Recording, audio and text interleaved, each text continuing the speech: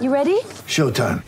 On May 3rd, summer starts with The Fall Guy. Let's do it later. Let's drink a spicy margarita. Make some bad decisions. Yes! Audiences are falling in love with the most entertaining film of the year. Fall Guy. Fall Guy? Fall guy. That's what the poster said.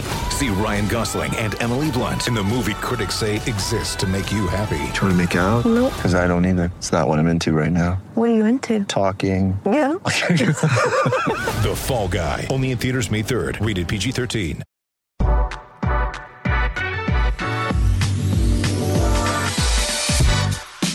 All right, welcome back into the Nick Bob Podcast. We got a great pod on tap for you today. So I am taping this. It is the 4th of July. It is about noon. So shout out to America. Happy birthday to the good old U.S. of A. And today's pod, it's called I'm calling it the quote under pressure pod, Husker football assistant coaching style. So here we go. Because if you haven't noticed, this is kind of this is list season, if you will, for a lot of sports media members, where you go, hey, top 5 this, top 5 that, top 10 this, top 10 that. It's that time of year.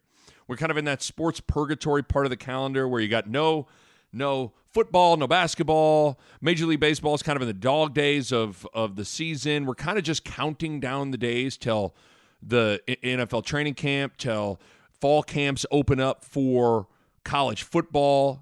And how we kind of all pass the time during this period is lists. That's kind of how we all do it. So the list today, I had this was a really, really interesting one to do. Challenging in a lot of aspects, but very, very interesting to do. So Nebraska has 10 position coaches. You got the offensive coordinator, quarterbacks coach, running backs coach, wide receiver, O-line, tight end, defensive coordinator, D-line, outside linebackers, inside linebackers, secondary, and special teams. 10 coaches. I'm going to rank the 10 position coaches for Nebraska in terms of pressure. Who has the most pressure on them? And there are a lot of different ways to define pressure, to rank this, because everybody's got pressure on them on a variety of levels, right?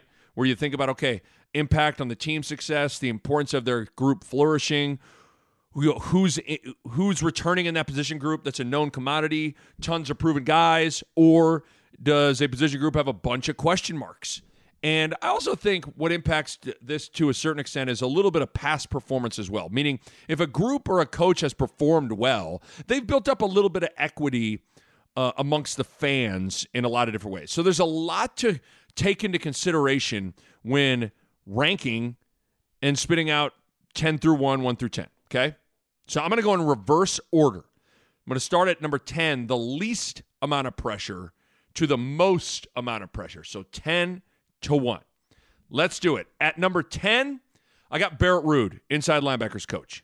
Now, I could hear people laughing right now. Oh, God. I could hear people saying to themselves, wow, big shock. Nick puts one of his best friends as the least amount of pressure. Big shock. I get it. I do. I get it. But here's how I think about it.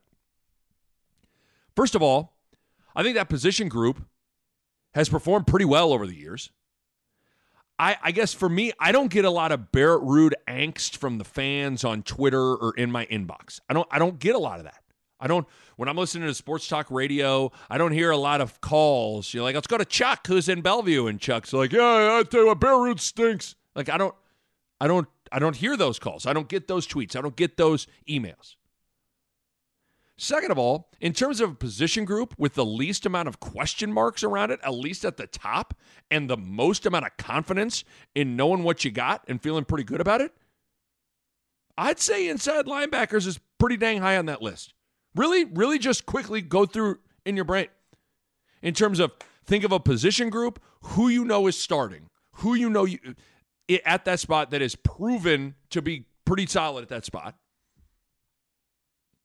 I think you could argue the inside linebackers is the highest on the list of known commodities. Think about it. That position, 2 returning starters inside, Reimer and Henrich. They're the top 2 returning tacklers on the team a year ago. Again, inside linebacker play has been solid. I think it's going to continue to be solid. I think Reimer and Henrich, with those 2 guys, you got a really, really good 2-man combination. I don't think there's very much pressure on Barrett Ruud. I don't. I think he's done a good job. I think he's got that group in a good spot, especially with those 2 guys. So I got Barrett Root at number 10 on the pressure rankings for Nebraska's assistant coaches. At number 9, I got Travis Fisher, secondaries coach, defensive backs coach. Now, this one is tough because this position group has a lot of holes to fill. So that makes it – I had trouble where I wanted to slot him with that because you lose Cam Taylor-Britt, Deontay Williams, Dismuke. So from that standpoint, you would think Travis Fisher's got some pressure on him to fill those holes.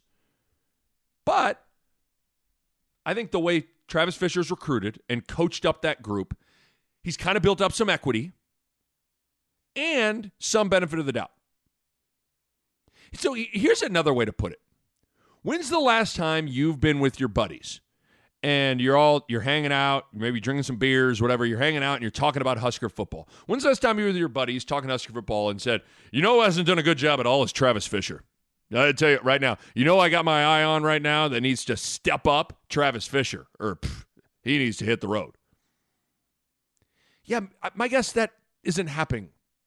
That's not a conversation that is occurring.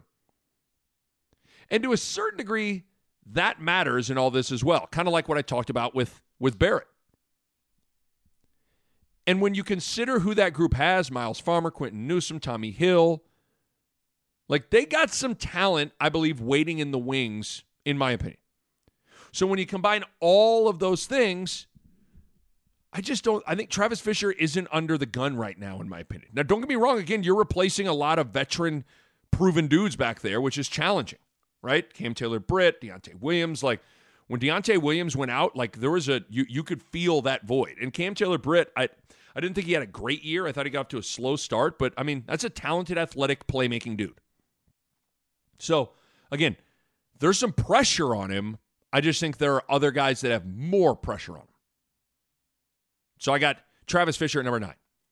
And number 8, I'm going with Sean Beckton. It's an interesting situation with Coach Beckton.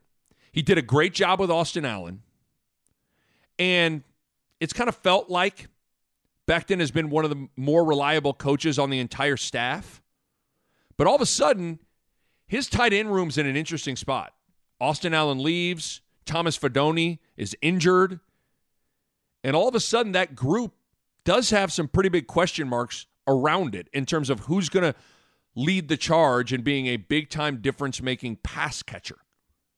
They do got some known commodities on some different levels where you got Vokalek, you got Chancellor Brewington, A.J. Rollins had a good spring, Chris Hickman is there, and you feel like the talent is with him.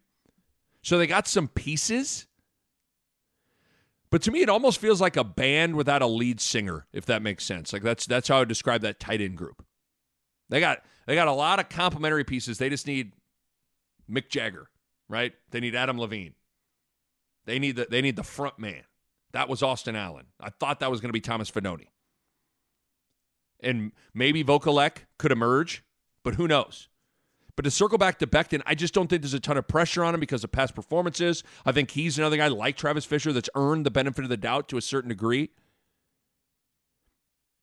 You know, and listen, what he has there, he's got some pieces to work with. But certainly there's that Austin Allen void is a big one. But still, don't think there's necessarily a ton of pressure on Beckton, but there's a little amount of pressure on him. So I got Sean Beckton, tight ends coach, at number 8. At number 7, I got Eric Chinander. And I know a lot of you might be going, whoa, wow, there's got to be more pressure on him, right? I had a really hard time. I'm not sure there was a guy that I had a harder time ranking than Eric Chinander. Because whenever you are the coordinator, there is pressure, period. But man, Chinander has totally remade himself in the eyes of Husker fans. He was the whipping boy, the scapegoat when Scott Frost and the crew arrived 4 years ago, almost 5 years ago. I was doing daily radio at the time, and it was incredible how much Husker fans already had one foot out the door on that guy when he arrived. It was nuts. So many people had made up their mind on that guy. Not good enough. Not good enough. He's going to be the guy that holds this whole thing's back. Listen to me. That's going to be the coach that's going to hold the whole thing back. I got those calls and emails all the time. But here we are heading into year 5, and Chinander's defense has taken noticeable, tangible, big strides of improvement every year. And listen, last year, that side of the ball was pretty damn good, if we're being honest with ourselves. There's a reason I made the tunnel walk with what I talked about on this podcast, that you have to go back to 2009, 2010 to see a defense that had performed at that level, and it was coming off of the Michigan State game, where held Kenneth Walker and that whole offense to 10 total yards in the second half. And that defense really, really had a pretty damn good year. For not having a pass rusher, dealing with terrible special teams, and a turnover-prone quarterback and an inconsistent offense that couldn't really consistently do a lot of things, they were pretty damn good. I thought Chinander did a hell of a job last year. Like, when you think about a starting 11 dudes on the defensive side, and you look at their talent, you look at what they have, you look at what they don't have, and you kind of spit out what their ceiling is, right? To me, I thought Eric Chinander maxed that group out. So, and again, with him and what he's in charge of, you can see the tangible progress each year. That group steadily improves. So again, the defense led by Eric Chinander has not been the problem. So you do have to start there. But at the same time, the reality is Eric Chinander lost a ton on that side of the football. There are enormous holes to fill. JoJo Domann, Daniel, Stilley, Cam Taylor-Britt, a ton of people in that secondary. So naturally, yes, Eric Chinander has some pressure on him to fill all those holes and get that whole group operating at a high level. So, like a lot of people on this list so far, they do have some holes to fill, and they got some question marks with what they're in charge of. But they've had a pretty good track record so far, right? Becton, Travis Fisher, now Eric Chinander. So it's hard. Becton's got to replace his top 2 tight ends likely, but he's been pretty good. Travis Fisher's got to replace three starters in the secondary, but he's been pretty good. Eric Chinander, lots of holes to fill with the whole defense, but he's been pretty good. Kind of a little bit of a pattern. So I'm going to put Chinander at number 7 on the pressure list. Now, listen, you could easily convince me he needs to be higher on the list. I can totally buy that. I mean, he's the defensive coordinator, for crying out loud. But I just think he has done a really good job so far on that side of the ball. The defense has taken strides, developed players, gotten better each year. You can see it. That matters in all of this. It's not like we're doing the Men in Black light and we're forgetting everything that happened up until this point and we're judging things solely on this year, right? But there is no doubt that there's some pressure on him due to all of the top players that he has to replace on defense, and he is the coordinator. So I'm not saying there's no pressure, but I'll put Chinander at number 7. At number 6, I got Brian Applewhite. Another guy, I'll be honest, I had a hard time figuring out where to put. A lot of these guys were challenging. Certainly, Brian Applewhite isn't one of the top 3 or 4 or 5 coaches with the most pressure on him, but he's got some pressure. Again, new coach coming from TCU, but I had a hard time figuring out how much pressure he really had on him. So I put him at number 6. This position, the running back spot, has really been a weakness for the entire Frost era. We've been over this a bajillion times. And while some of it is just raw recruiting, some of the running back spot is just raw recruiting. You get the stud, you bring him in, you let him be a stud. So I think to a certain degree, the problems have been on the front end of a talent evaluation and recruiting at that running back spot.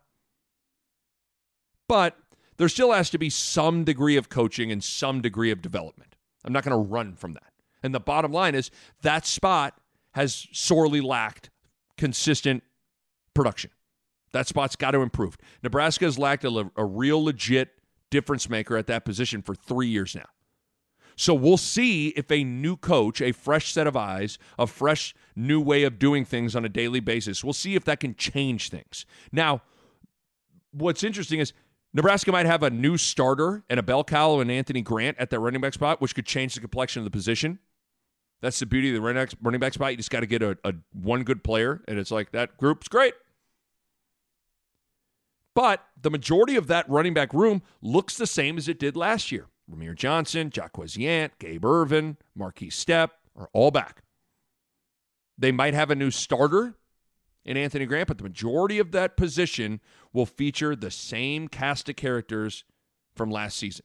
So we'll see if a coach, if coaching can make a difference. Now, again, the reality is Anthony Grant might solve it all. That may be true, but you just don't know. And that position can be at the mercy of a lot of different things. It can be mercy at the offensive line, the quarterback play, all those things. But there is a real level of ability that has to exist on the running back spot as well. Again, that position's lacked a difference maker, and it needs one big time. So on some level, yes, Brian Applewhite's got some pressure on him. You could argue that the running back spot's been one of the biggest issues since Frost has been here. So I'll put Brian Applewhite at number 6. At number 5, I got Mickey Joseph.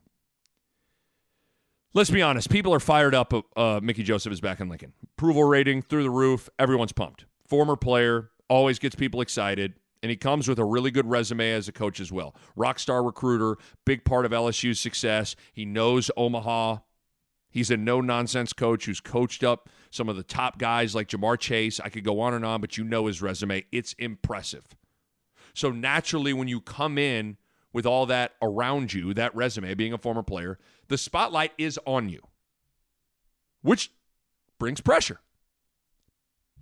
And then there is the on-field part of this. Nebraska lost its top pass catcher in Samori Toure and lost one of the most talented guys on the team in Xavier Betts, who left the team in the spring. So there is a lot to figure out at that wide receiver spot. Now, the good news is Mickey Joseph hit the recruiting trail hard. Trey Palmer, Marcus Thompson, Garcia Castaneda, Dakotas Crawford, all big gets. So he's infused that room with a lot of new talent, new blood.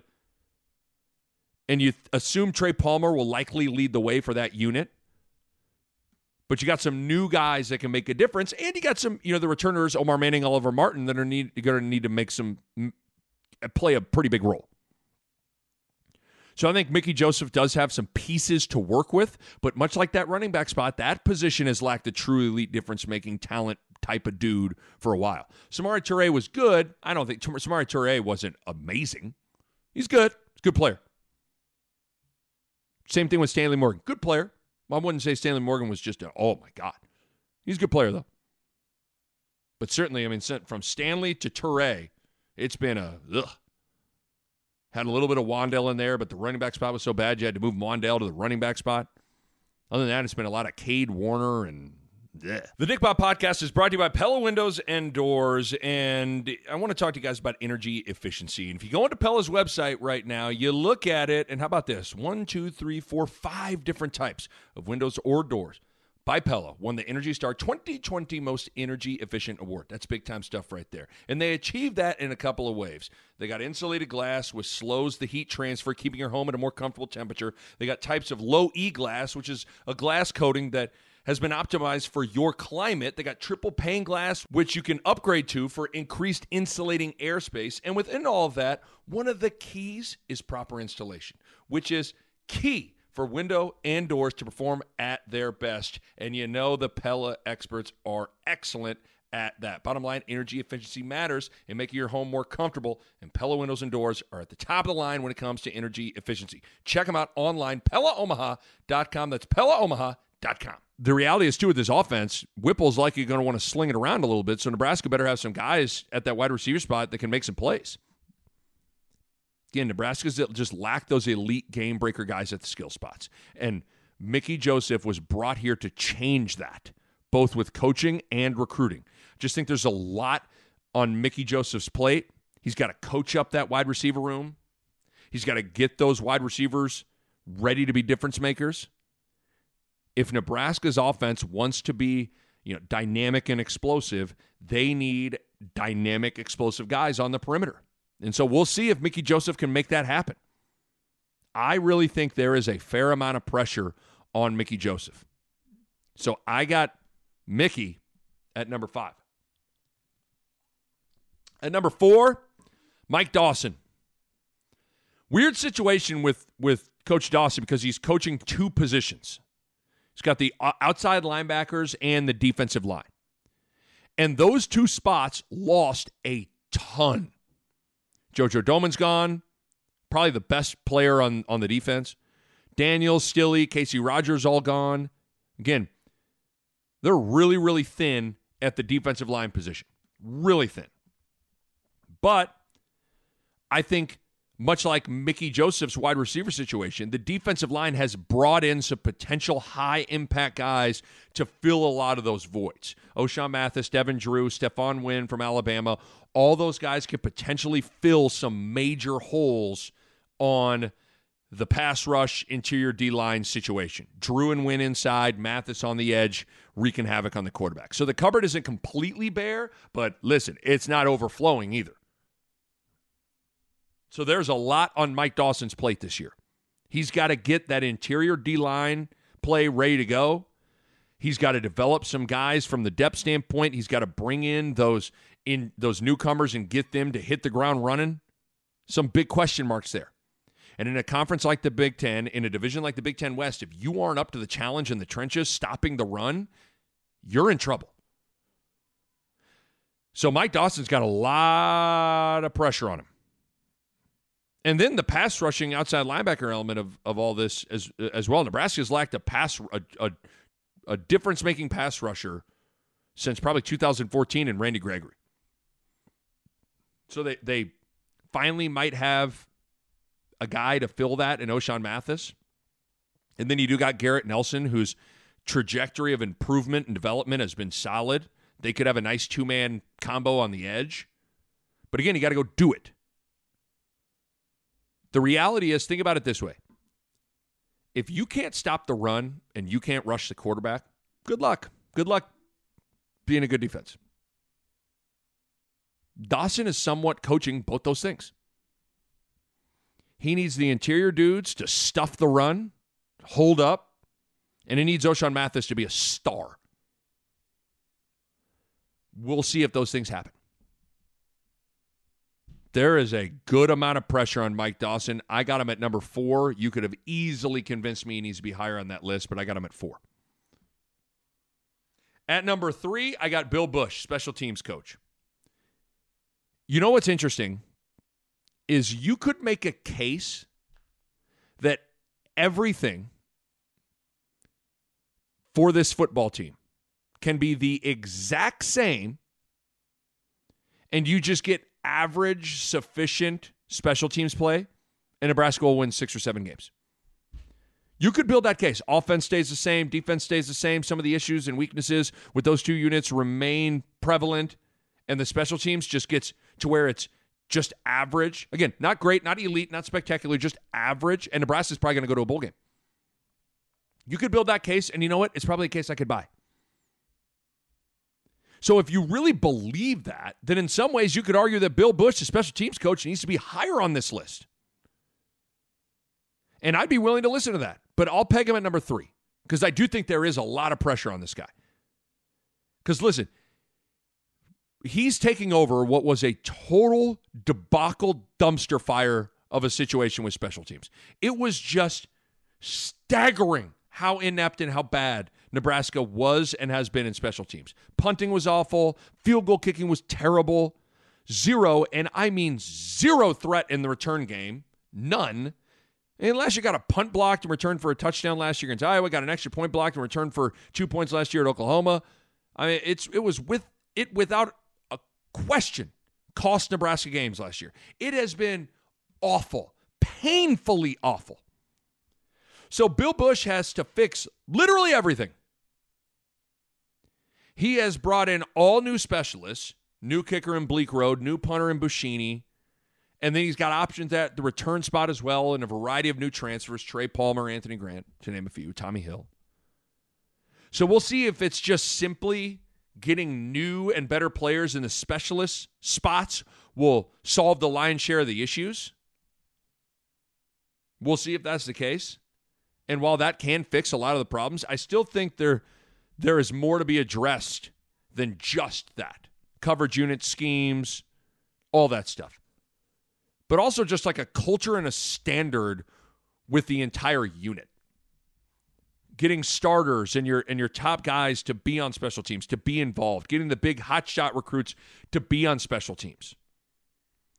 I feel like we've said it for years, but this staff should be able to easily sell the team on the importance of special teams after last year and how much it's cost them. I've said that for like 3 straight years. I always say, the one thing Frost should be able to go and get in front of his team and say, guys, look at what happened last year. We better focus in on special teams. It should be put on a tee for him and for the team to buy into it, and then every year it's just awful.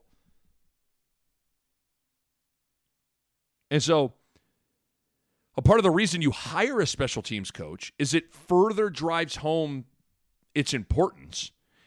And when you have one coach, one dedicated coach whose sole focus is just special teams, that sends a message to the group, to the team. And this is also where I think Scott Frost, the CEO, can show itself too. I think Frost should spend a lot of time with special teams. If he's around it, just around it, it'll elevate the focus and importance of it. So I think Scott Frost can help Bill Busch in that regard, but still, Bill Busch is in charge, and he has to get that entire unit to improve. If they don't, if special teams stays a disaster, Nebraska's going to have a really hard time overcoming that and having a good season. If the special teams is still horrible, it's likely going to be a bad year. So there's a lot of pressure on Coach Busch. So I got Bill Busch at number 3, special teams coach, in terms of the most pressure on the 10 assistant coaches for Nebraska football. At number 2, second most pressure on him on the assistant coaches, I got Donovan Raiola. I'm sure if you polled Husker fans about this question, there'd be a lot of votes for Raiola at number 1, that he's got the most pressure on him.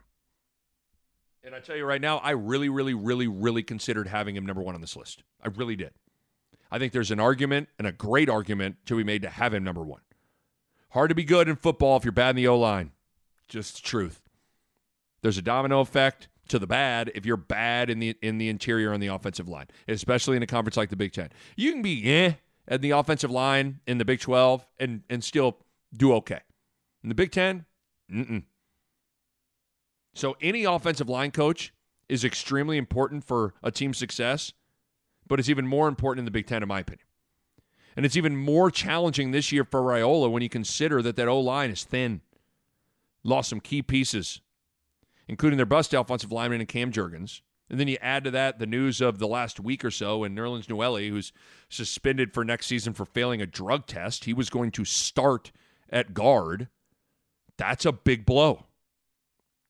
So again, a thin offensive line that wasn't very good last year has some major holes to fill.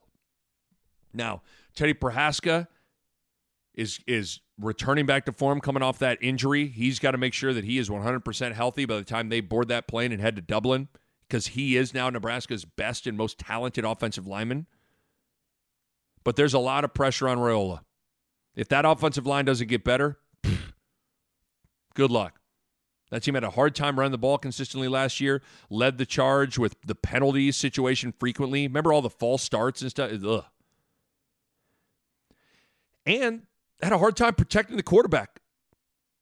Again, that's I saw that stat where last year, Adrian Martinez was pressured on 42% of his dropbacks, which was the most in the country.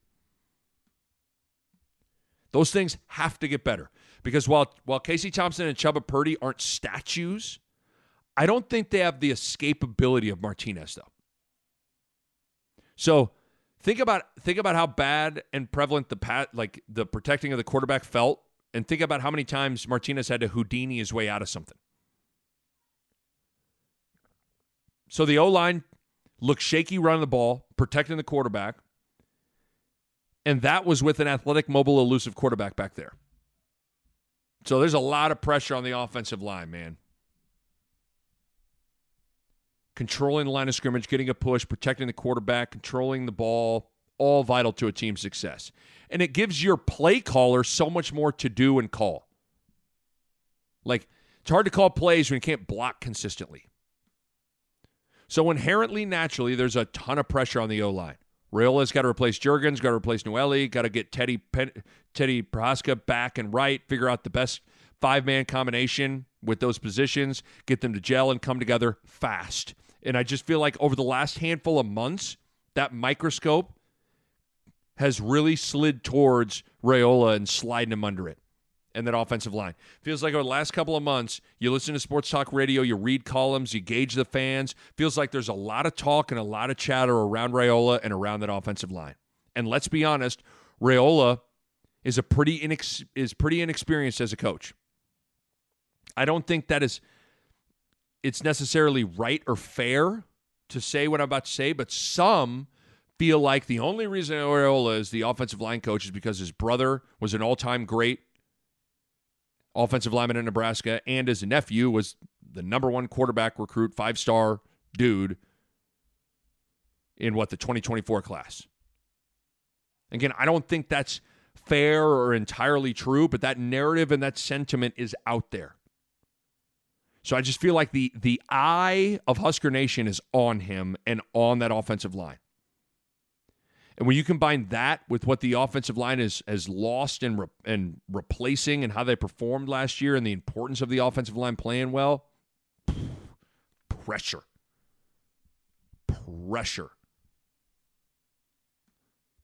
So I got Donovan Raiola, offensive line coach, at number 2.